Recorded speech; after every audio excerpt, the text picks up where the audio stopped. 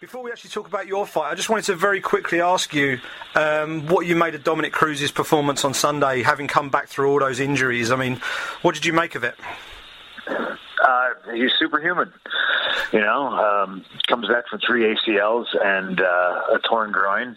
And, I know what knee surgery is like, so that's no joke. And I know I would have lost my mind. And long before, the third one. So it's just a testament to the kind of guy that is.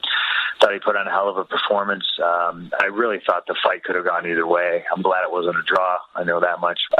But yeah, I can't say enough about it. I'm not so sure Dominick Cruz likes me, but goddamn, hats off to him.